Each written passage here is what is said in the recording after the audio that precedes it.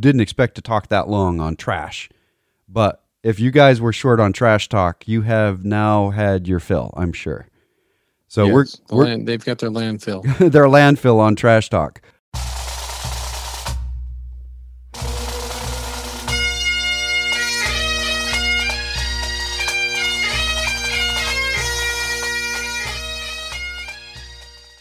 Once more unto the breach, dear friend, else close the wall up with our English dead.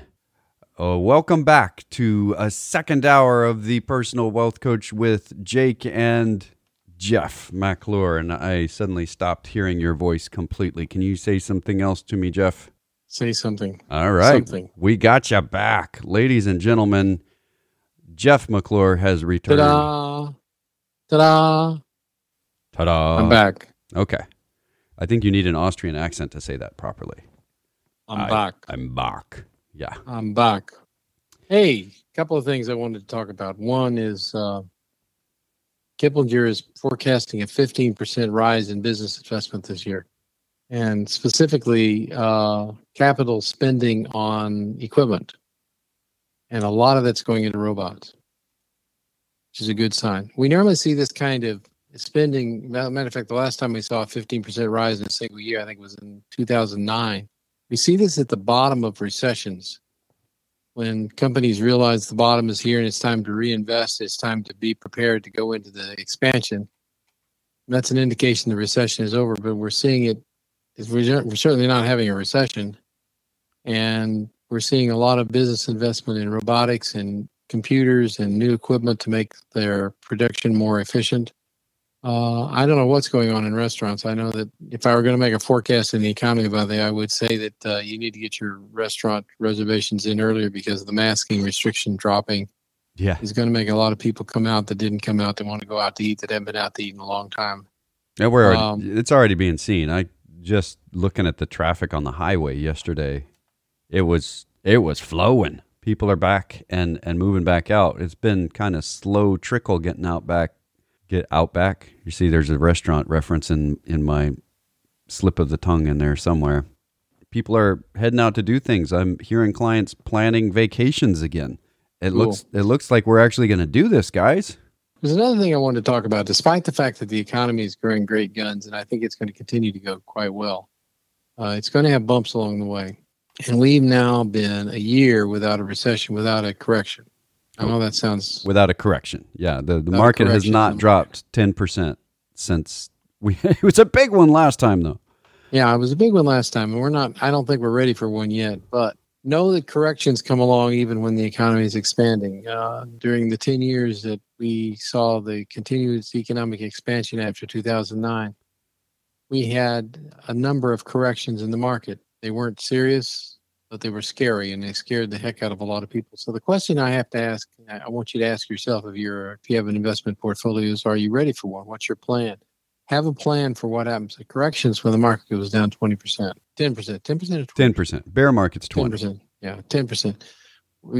And the NASDAQ in this recent plunge, very, very short plunge that occurred on Wednesday, almost got down to the bear market. Almost got down to correction level. It's going to happen one of these days. It may not be for quite a while. It may not be for a couple of years, but it's going to happen. So the trick is to plan for it before it happens, well before it happens, and say, okay, what happens? What am I going to do if the market drops 20% or 10%? Or when? When is a better word, because we just assume it's going to happen. That's a better way of planning. What do we do when this happens? Because things are going great. Doesn't mean they're not, but you always plan for when they're not. It's kind of like if you lived in California and you need to plan for earthquakes, or if you lived along the Gulf Coast, you plan for hurricanes. You have a plan. You have your plan preferably written out. You have the reserves that you need. So if you're taking money out of a portfolio to live on in retirement, for example, what are you going to take the money? Where are you going to take the money from during a correction? Are you going to continue to take it out of your equity portfolio, or are you going to take it out of savings? Do you have enough savings to last you for 18 months? That's a good number, by the way, because the longest correction that we've seen recently in the past, I guess 20 or 30 years is 18 months.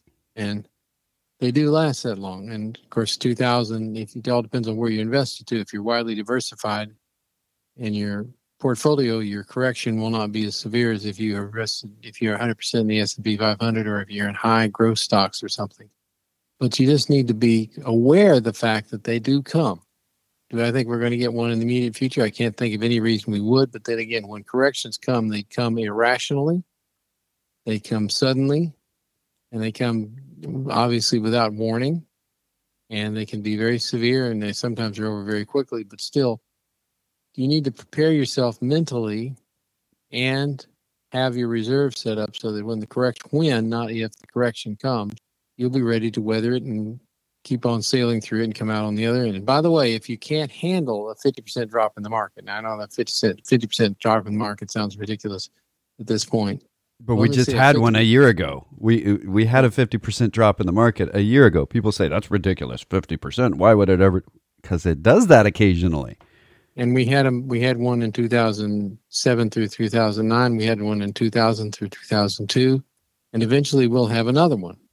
And you got to have a plan for that too. It's going to happen one day, and there's no way of predicting it. There's no way of market timing. There's no way of getting out at the right time. And what is your plan? If you had gotten out in the year 2000, just before the drop, the other side of it is, when do you get back in? Because if you got out, maybe you got out at the top. But if you waited too long to get back in, you missed out on all the gains that came up before the Great Recession, and then the gains that came after the Great Recession. Timing is hard. I've been reading stories about people who panicked in this last one. They actually got out when the pandemic first started, but they waited too long to get back in, and they wound up losing an awful lot of money. Yeah, I've spoken to people about that, specifically about that, in the last several weeks. And what I get out of this, and this, I think I even mentioned this last week, about 20% of the trade volume right now on the exchanges is for retail investors. This is like the people that are doing their own trading online or on their apps. And it's typically much, much lower than that, like by a factor of 75% lower than that or more on a normal time period. That sort of environment, we saw that take place when E-Trade first came out and the dot-com bubble was going, and say, hey, you can trade online now. And the whole concept of day trading as a thing that somebody did that wasn't a stockbroker became more mainstream. And then we saw the big crash. And I talked to people at the time. I'm hearing the same thing today that I heard then, which is, I'm not getting back into the market. It's rigged. I lost 80% of what I put in. I never want to touch that again. And I asked him, well, what were you doing? Well, I was shorting such and such a position. And I was like, what? That's a pretty complicated gambling position. Are you sure that that's a good place to be? Well, obviously it wasn't. Somehow they think that's what the market is now because that's what they were exposed to. And it's kind of like, I don't want to go into business because when I went to Vegas, I lost a lot of money. So I never want to go into business again. And I go, wait a minute, what business were you doing in Vegas? Well, I was gambling. You were trying to be a full-time gambler? Oh, yeah. I thought I would go into business for myself, and I never want to go into business for myself again because I lost all my money in Vegas. What I would say to them at the beginning is usually ignored. Probably not a good idea if you're not a full-time professional gambler and haven't been doing this for years to try to pit yourself against the full-time professional gamblers who have a consistent track record of making money for themselves. The same's true in the stock market. If you're getting into the stock market, especially when things are going well in the stock market, and to put it lightly, it's going well right now, don't jump to the most aggressive positions as soon as you get in there, or it's going to leave a very bad taste in your mouth eventually. You might get lucky, but if you do, that's why it's called lucky. There's a lot fewer people that get lucky than that don't. If you have a good plan to start a business, if you have a good plan to start a portfolio, it's in the same mindset. You don't say, I'm gonna sell my house and get another mortgage and I'm gonna bet it all on this one thing. That's not good. That's not a good idea. That's really not a good idea. No matter how good that one thing might be, the likelihood of failure goes way up and the risk that you're taking to do it goes way up. So when you fail, it's a lot more painful.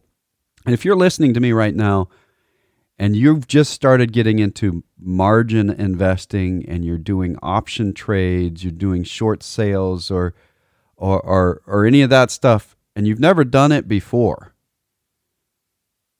you need to really, really know what you're doing. Get the research books out there. And I don't mean study it for a couple of days on Google and then start investing.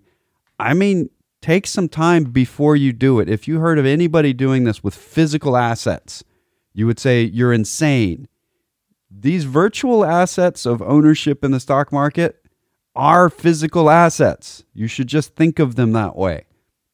So take the time to really get up on what you're doing and start with something that's not way out there like margin investing or short selling or naked short selling, which is a combination of both margin investing and not. It's dangerous.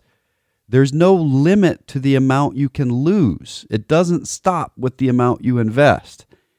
What I would tell people is if you're new to investing for yourself, stick to items that you can only lose as much as you put into it. As soon as you lose that safety net and now suddenly there's no limit to the amount you lose, you have gone into the shark tank and you have paper cuts on. So don't do that unless you understand sharks. There's a principle in investing, and I know that it's not very popular among some people, but it's still a principle that works. And that is you buy things that create utility. And you buy a lot of them. And you buy them across a broad spectrum of different asset classes. Asset classes mean size of company, valuations of companies, locations of companies, and you get very well diversified. Helps tremendously. But the important thing is, for instance, if you're investing in one of our favorite asset classes, mid-cap value. Mid-cap value companies are mid-sized companies that are not really too widely known in many cases. Their stock price is based on the valuation of the underlying assets rather than hopeful growth into the future. And they're kind of boring. But that's the kind of thing that's how Warren Buffett got his money. That's how John Templeton got his money. You buy into smaller, not small, but smaller stocks that have a potential to grow once the market recognizes the valuation of the company. That's a very boring way to get rich slowly. Yeah. Get rich quick. Get rich quick generally equals get poor quick. Yeah. And the last hour at the end of the hour, we had the question about cryptocurrency. And unfortunately, the last part of the question was what purpose does it serve in the economy? And I said right now a big chunk of it is the black market. A big chunk of it is being able to move around overseas and not have the conversion fees and so on. There are other good uses for cryptocurrencies, little microtransactions for things and getting paid for doing things, and just like any currency. The difficulty lies in that people think it's anonymous and they start doing legitimate, normal citizens start thinking because it's anonymous that they don't have to report it. And this is the deal. A lot of people have made a lot of money and a lot of people have lost a lot of money. But the IRS wants to get paid its taxes on the gains you've made. And they will get those taxes at some point. They will. There is now a budget to go with finding who's making gains. And they're going to be requiring the coin exchanges to send you a 1099, things like that, things like what would happen at any other commodity or investment related area. If you've got a big enough gain, the IRS is maybe going to know about it before you do. So just be aware of that. This is not the Wild West anymore. It's slightly less wild, but there's still a lot of crime. The other thing is when you get your gain and you don't have your gain until you convert it into dollars. And when you convert it into dollars, it's got to go someplace. And if it goes into your bank, and it's not going to go in, you're not going to get cash. They're not going to send you cash in the mail from selling a crypto coin. Well, they might. That would be a little strange, but they might do it. I don't think that's going to happen, but you'd have trouble spending it anyway. The point is the banks get this sudden influx of cash into your account. They report it to the IRS. And when they sooner, and if you get audited at that point, it can be very, very, very, very, very unpleasant. Like Jake said, the smart thing to do is if you're trading in cryptocurrencies, recognize that there are no capital gains on cryptocurrencies, by the way. They're collectibles, they're coins. So you have to pay for them as regular income. And secondly, declare them on your income taxes. Be very scrupulous about that. Remember, it was even Al Capone finally got nailed, not for all of his other criminal activities, killing people, sex trafficking, drugs, murder, and all the things that he did. He got nailed for income tax evasion. Don't go down that same road. Yeah. And I think that is the big thing, is that people don't recognize, number one, if you own a cryptocurrency, the tax rate is the same as the income tax rate if it's short term. And if it's long term, it depends on how you're holding the cryptocurrency. So things can get really complicated there. If you hold for more than 1 year, sometimes the capital gains rate applies and sometimes it doesn't. So you need to be aware when you're doing this. The one entity you really don't want to shortchange in your life is the IRS. I don't love the IRS. I realize they serve their purpose. And I recognize that they have to be the bad guys because otherwise people will just not pay taxes. But they really are the bad guys if you're not paying taxes. So you don't want them knocking on your door. You really, really don't. I mean, you said it. Capone wasn't grabbed for all of his prohibition violations and murder. He was grabbed for tax evasion. And it's pretty severe. And if you don't think so, next time you're having coffee with a friend, bring up tax evasion in the conversation. And what you'll find is that the vast majority of Americans have a pretty negative opinion of it. We, for the most part, pay our taxes correctly in the United States. That's weird because, it's a patriotic thing. And Democrats and Republicans alike pay their taxes. This is fascinating. So if you're not paying your taxes or you're trying to avoid them, you're going to find not a lot of sympathy out there for you. As much as the IRS is a bad, entity, they're the big boogeyman and we're all afraid of them, you're not going to get sympathy from us if you're honestly trying to avoid, or dishonestly trying to avoid taxes. Speaking of taxes, there's been a proposal from the Biden administration. It hasn't gotten through Congress, and Congress is going to probably water it down pretty strongly to increase taxes. Yeah. Is it going to affect you? Well, I've looked at it very carefully and come to the conclusion that most of our listeners probably will not be affected by it. Yeah. There's a couple of things out there. One, basically, if you're making more than $1 million a year income, then I would be concerned. Yeah. If you're making more than $400,000 a year, expect to see some tax changes that aren't written anywhere yet. If you've got gains of more than $1 million in capital gains, expect there to be a tax increase. And this is something, there's ways around this, by the way, folks. This is something we've been telling people to do for years, but it becomes much more important now. If you're in the process of selling a business, you should time the sale of your business to the end of the year and the beginning of the following year so that you can get two payments instead of one in 2 different tax years. It's entirely possible to get your payment for the business over a 3-year period just as well. Right. So if you have a large capital gain that you're going to realize and it's going to put you over the $1 million mark, God bless you first. Yeah, you did it. This is the American dream. You've got a big purchase that you got up to this level. You've got $1 million plus in gains. Congratulations. Now you got to structure it right. But if you're selling a business that's going to be more than $1 million in gains, then you need to consult with a tax attorney. And really a good one.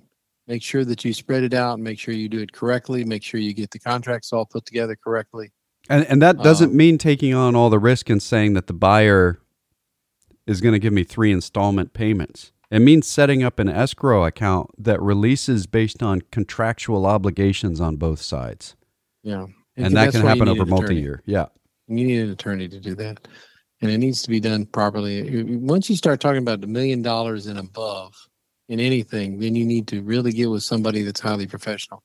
The other thing is he's made a proposal to eliminate the step up in value at death Step up in cost basis, yeah. Step up in cost basis at death on estates where there's more than $1 million gain. Now, by the way, that would be $2 million for a couple.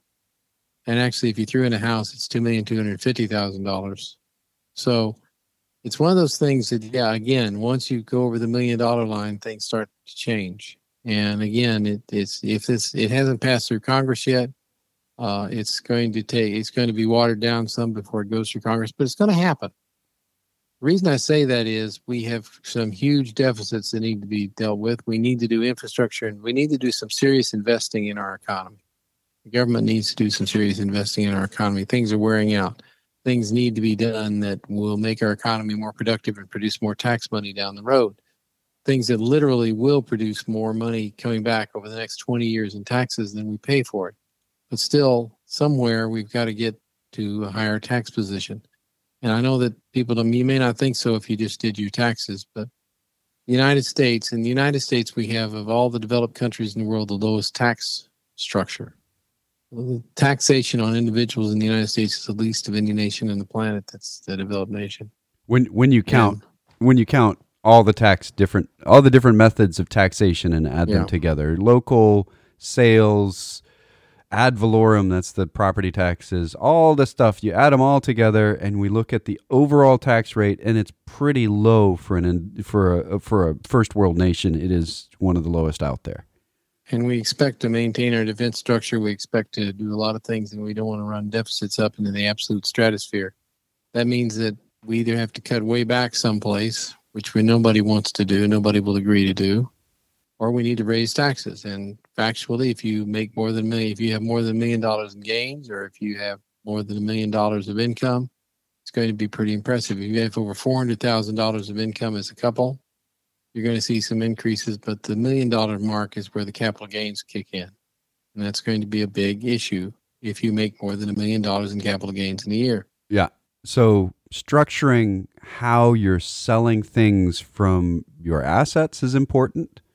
There's something called tax lot sales. If you don't know what that is and you have a portfolio approaching that, then you probably need to call us off the air and we can talk about that. There's a lot of ways of approaching your sales to capture the right kinds of gains and to do it in a controlled fashion. It's important that you do the same kind of planning here as the professionals do. Because even though this is maybe a one-time event in your life, and this is the thing that I think this is why we're focusing on this, is that the danger in this tax change and these tax changes are for the people that have been working their entire life in a business, or they have a property that has been in the family a long time, and they go to sell it. You need to put some planning around this now. You've always been supposed to, but the consequences of not planning for it haven't been as severe as they're about to be. Almost any way we look, it's going to require more planning. And that's, man, I know this is coming from someone whose whole business is wrapped around planning for this sort of thing. But I really, really wish we could simplify our system so that it didn't require this, that there was some method of saying, hey, this is a one-time sale. Can we spread this over the next 6 years? Rather than somebody that makes this every year. You know, if you're making it every year, it doesn't matter if you spread it over 6 years because it's going to be the same for the whole 6-year period. It's still going to be high.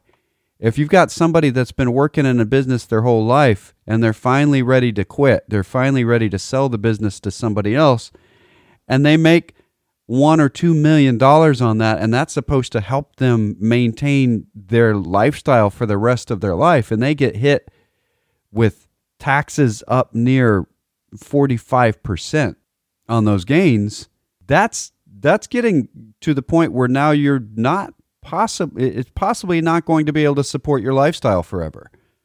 So spending the time to make the plan and spending a couple of $1,000s to set up the plan with an escrow type purchase with contractual obligations and then more thousands of dollars on the attorney, I know that's expensive, but it's a lot less expensive than putting yourself in the top 1% of earners for a year and having the entire focus of the government look at you as if you've been wealthy like this forever. There. I think I have come to the end of that. You had a whole bunch of other stuff you wanted to talk about as well, though. You told me. Well, those two were the big things. I think there's a shift going on in the economy that I mentioned this, or we mentioned it in the newsletter, that that retail sales were flat this month compared to last month, but they jumped 10.7% last month. I think what we're going to see is some of the buying of stuff is going to slack off, which is going to reduce the price increases that we're seeing on products that you can actually buy and lay your hands on. I think we're going to see a lot more money spent on services. Yeah. The restaurants are already getting overloaded. I went to a couple of them recently, particularly with the masking requirement dropped. I think we're going to see restaurants really surge up again, movie theaters surge up again. And we've been talking about all the cash still sitting in people's bank accounts, and something we haven't talked about is credit card levels. And record lows. Yeah. We're at a point where I never expected to see it in my career. The household cash to debt ratio right now is 1-to-1. It's like 97%, which is the same, round just a little bit. And you've got the same amount of short-term debt as we have short-term savings. That is absolutely amazing. And at the right before the Great Recession, there was twice as much short-term debt as cash in people's accounts. They had 2 times as much in credit cards as they did in the bank. And that's a smashingly large difference in what is that, 14 years now? To go from 2-to-1 to 1-to-1 in that time period. And a huge chunk of that, about 20% of the difference, took place in 1 year, where people were paying down their credit cards. The credit card companies are really scared right now because all their revenue's going away because people are paying off their debt. So I kind of expect people to be using their credit cards too. Although hopefully people have gotten to the place where they are, what's a good way of saying this? Where their habits have shifted so that they were paying off their credit cards as fast as they're using them. I think there has been a fundamental shift in expectations and habits, and when it comes to money, I think the shock of the pandemic is something that's going to scar people for a long time, and I think it's going to be something that stays with them and they'll continue to save. Right. Agreed. I think the pandemic has been enough of a shift that a lot of people are going to refer back to it. And my grandparents had the Great Depression. And my grandmother was, she had a drawer full of napkins and ketchup packets and salt and pepper little packets that she got at all these different restaurants, and she would save them because there's times when you don't have them. My wife still has them. She learned from her mother well. She still gathers when you get the little packets in with takeout food. She keeps them. We never use them. She just keeps them, and then she keeps shifting them to a bigger jar. Well, I mean, it's wasteful to throw them away. That's right. I understand that completely. I hesitate to throw. I hesitate to throw the plastic containers they come in away because they look like they're usable again. Yeah, and that's it's kind of our disposable society right now. We're also relooking at that. There's a lot of people reusing those plastics, and this is an important piece. We've talked about this over the years. China's the number one manufacturer of plastic on the planet, even though they get it from coal rather than from other petroleum products. They're producing all this stuff. And the more we use it, the more profits they make. Versus if we can reuse those items, and a lot of them are very easily reusable, from an economics perspective, it just makes a lot more sense. Go ahead. But you eventually run out of cabinet space to store them. That's true. And that may be one of those things where you say, hey, I don't know, reusable at restaurants? I don't know. It gets hard. How do we do this? We've developed a system that, how did people used to take takeout in the 1950s? Oh yeah, they didn't. They mostly didn't. That's right. Paper. Right. I did this yesterday. Yesterday, I went to Johnny's here in Salado, got a hamburger, and it was wrapped in paper. It's in a paper bag. had French fries with it, and the French fries were in a little paper bag, and they were all inside a paper bag. And I think that's a big place where we're going, but it's really hard to order noodles or soup in a paper bag. Well, it just has to be a properly sealed paper bag. Right. Somehow we have to seal this paper bag with plastic. Well, I don't know. The traditional Chinese takeout's in a little cardboard container. That's true. And I think where we are right now is that the plastic is less expensive than the cardboard. And the worst part about it is those particular containers are not recyclable, plastic containers. I mean, you can put them in the recycle bin, but they're just going to go in the landfill. Right. So when we're looking at this, and people are probably saying, why did you just go eco on us? Or we're economists, not ecologists. When we talk about this, a lot of difference. Efficiency and money long term. And it is more efficient to reuse and recycle so long as the recycling is the right kind. A lot of plastic recycling is not efficient monetarily at all. It is stupid. And that's a hard thing to say, hey, nope, just throw it in the landfill. But it costs more and creates more waste to recycle it.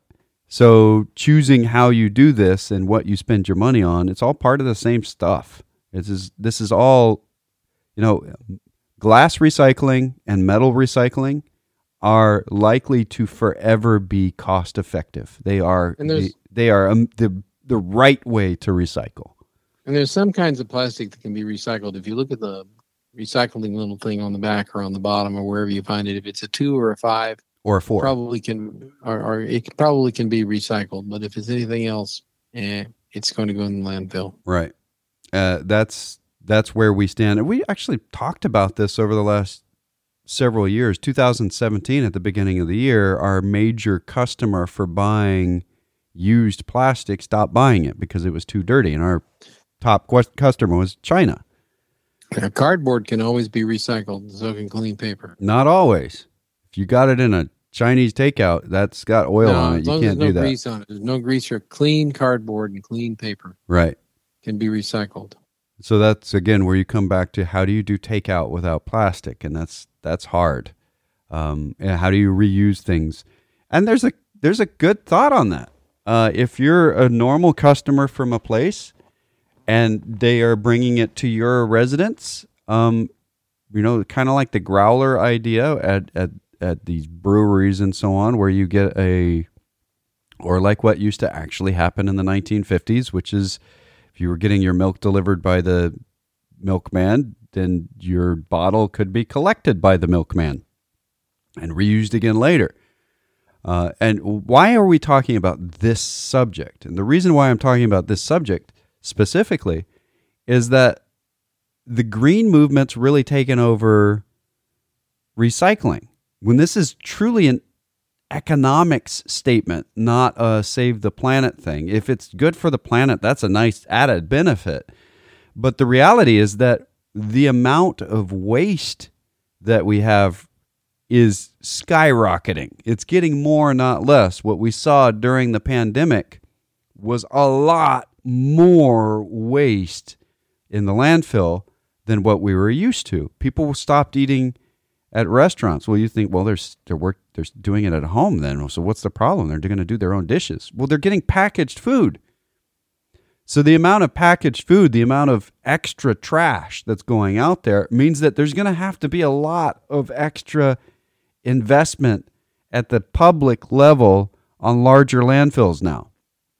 So that's what I'm looking at, is how we're going to have to spend a bunch of money on this. The price for what we pay to dump our trash is going to go up if we keep utilizing it. It's supply and demand, and the demand just jumped. So keep that in mind when we're looking. I know this is a weird thing, but there's a lot of countries that don't do this well. Just look at what's happened in Italy. They've run out of spaces to put their trash. So now they're just dumping it in the Mediterranean. Well, that's not a good idea either, because other businesses fail because of that. The fishing industry and the tourist industry get really severely smacked. And that's not even talking about ecological damage, which is also severe. So, I mean, when the United States was first founded and people were going out and they'd make a cabin, they'd build their house, you'd have a dump in your backyard where you would take whatever you weren't using, your cans and your glass that you couldn't recycle, and you dump it in a pit. And that slowly got bigger and bigger and bigger and bigger. And so we said, all right, we're going to combine all of our pits over in this bigger pit over here. And we're going to have somebody come and collect it from you and put it in the bigger pit. It kind of removed our own responsibility of trying to make sure our pit wasn't so big. You could go through your pit and grab all the cans out of it and all the glass out of it and get it recycled and make some money out of it. Well, we're now paying to recycle because plastic costs money to recycle because it's not cost effective. If we had another line of recycling glass and metal, they should be paying us to do recycling. You know, those little nickel deposits, well, they should be more like 25 cents at this point, which adds up a lot. And I know we're down in a weird path. We don't usually talk about trash, but it's a big part of what we're doing, and we're doing it wrong right now. We are doing it incorrectly. We changed our model based on having somebody available to buy a bunch of our trash from us. And that person's not there. That country's not there anymore. And we still have not redefined how we do it. So there's a fantastic business opportunity for people out there going into recycling right now, if you focus in on the right areas. And I know that's putting a more job opportunities out there. We've got more job openings right now than we have people in unemployment. They're just in different places. And I'm throwing out, here's another job opportunity. And it's probably to a bunch of listeners that are in the wrong place. But this is a fantastic opportunity if somebody has the money to invest in it right now. The correct form of cost-effective recycling. And that would kind of decentralize the existing kind of monopolies and duopolies of trash pickup and recycling. All right. Now I've hit... Time for commercials. Yeah, we've got to play some commercials. I didn't expect to talk that long on trash. But if you guys were short on trash talk, you have now had your fill, I'm sure. So yes, they've got their landfill. Their landfill on trash talk.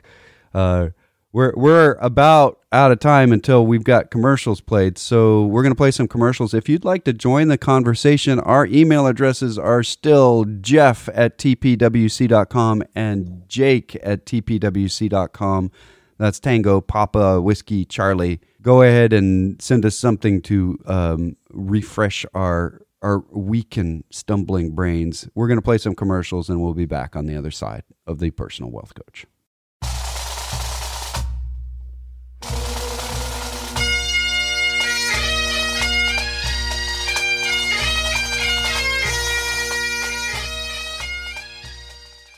And we're back. We are back. This is Jake McClure, and on the line with me I have... Jeff McClure.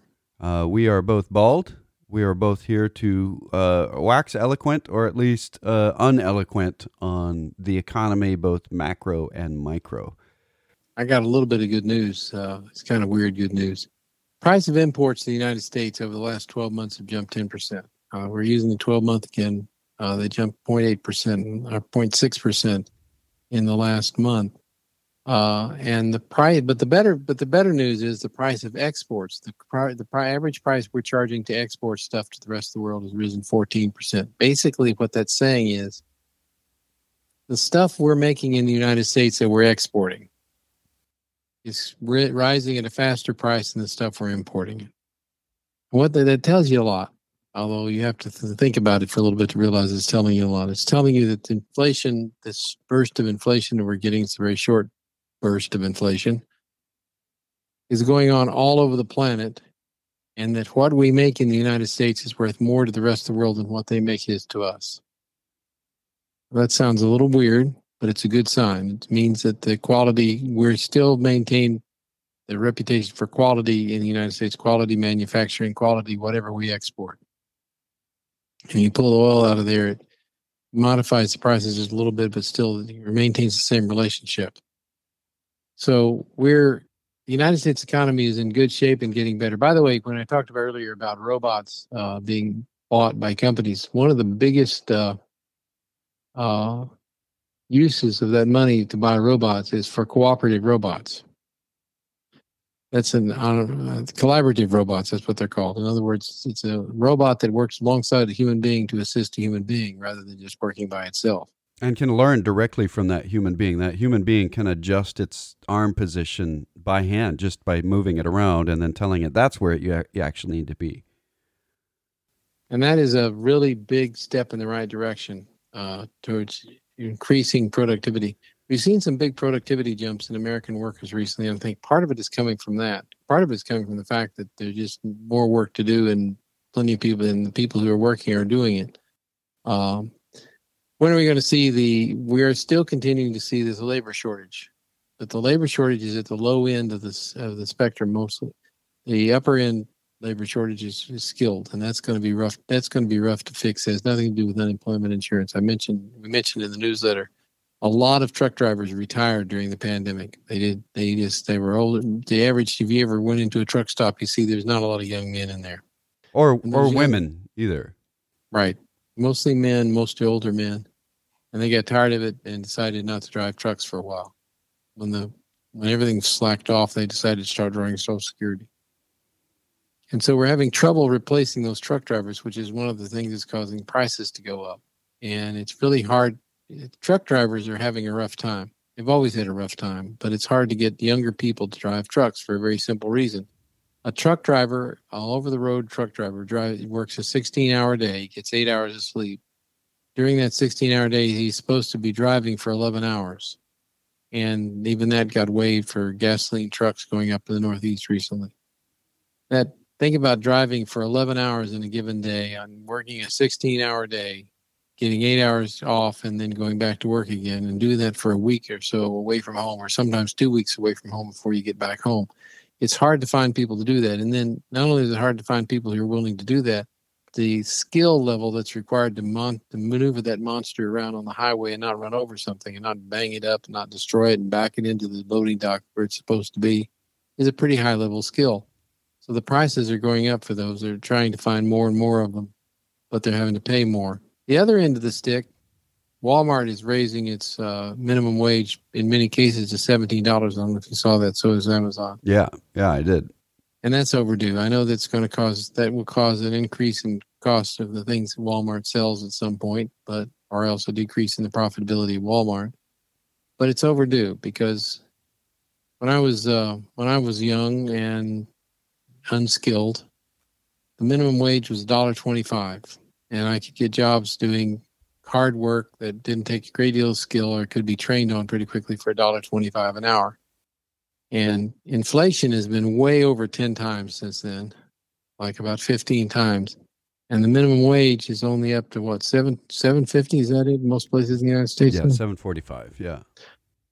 So the bottom line to it is paying somebody $15 an hour today to work, which Amazon has started as its starting salary across the board now, is about the same as minimum wage for a high school kid that was getting paid back in 1967.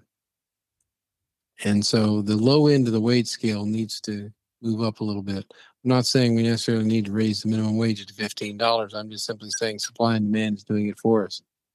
The other thing that's going to happen with the wages and with employment, you're going to see a lot of trouble hiring at the low end of the scale. Every place I look, I see help wanted signs, now hiring signs. And I see particularly around restaurants. Bottom line to it is restaurants and other places are going to need to be willing to hire people full time, be willing to pay them benefits, and be willing to pay them a reasonable wage, or people are not going to come to work. But we won't see the real end of that until at least September.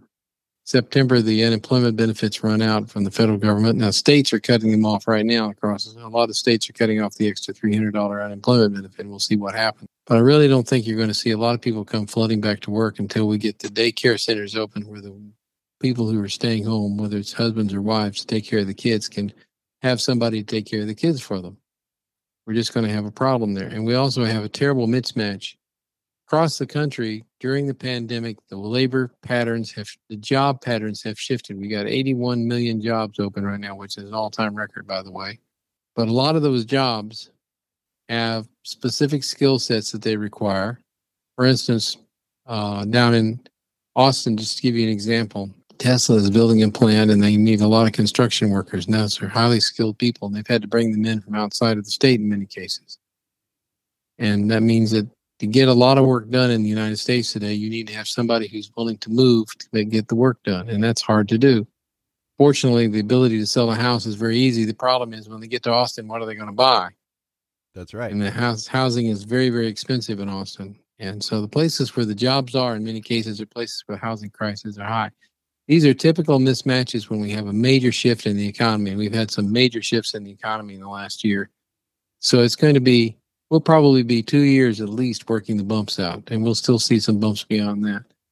Meanwhile, back at the ranch, the bottom line to this, and I think it's very important to recognize the bottom line. The economy has got a lot of momentum. It's got a lot of pent-up capital to spend, both at the corporate level and at the individual level. We've got a lot of things to spend it on, but there's a lot of things in short supply. But the thing is, if supply and demand can change very, very suddenly, but supply changes slowly. For instance, the chip shortage. There are factories being built in quite a number of places and being funded in other places. But it takes 2 years typically to build a chip factory. So expect to see the chip shortage affect cars for another 2 years until we can bring back up to speed. But supply will eventually come up and meet demand. That's what it does. It's the way a free enterprise system works. So there's really not a lot to worry about, although the newspapers, I'm sure, will find lots of them in the news media and the investment shows. We'll find lots of things for you to worry about. There's really not a lot to worry about in the economy. We've got a lot of momentum in this economy. And by the way, the numerical issues out there, if you look at the Treasury yields and the Treasury premium, there is no evidence of inflation in the Treasury market. The Treasury market would be trading in much higher yield right now if it really expected to see inflation come along. Yeah. The newspapers and the news media are going to be looking for things to be afraid of in the market. That's what sells advertisements. It's what sells subscriptions is fear. But at the same time, and this is a kind of a summary at the end of the hour here, we've got about a minute and a half left. It's important to recognize that when the correction comes along, it comes along triggered by something that nobody expected, or we wouldn't be a correction. And we will get a correction at some point. It may be another year. They typically come about once every 2 years. It's been a year since we had one, so we're on the countdown. So at some point, we're going to get a correction. So have a plan for what happens when the market corrects. Have a plan for what you're going to do, and consider the fact that it's going to happen. It's not a matter of it might happen, it's going to happen. And I will say at some point we'll get another market crash. It may be another decade before, maybe the end of the decade before we get it, we'll get another market crash where it goes down 50% or more. It's one of those things that you have to get used to and have to be ready for. And this has been the Personal Wealth Coach. Yeah. Thank you all for listening. Assuming that you did, there's no really telling if they actually listened. No. Well, if they didn't listen, then they're not hearing you say thank you. Right. Well, if you'd like to contact us off the air, we do give investment advice and portfolio management for people of high net worth. Our phone number off the air locally is 254-947-1111. You can reach that same line at 1-800-914-7526. That's 800-914-PLAN. You can go to our webpage, thepersonalwealthcoach.com or tpwc.com. There you can find podcasts, and if you want to go to podcasts, any of your podcast services will have us on there. You can listen to radio programs going back. You can sign up for our newsletter. You can email us directly at Jeff or Jake at tpwc.com. Until next week, this has been The Personal Wealth Coach.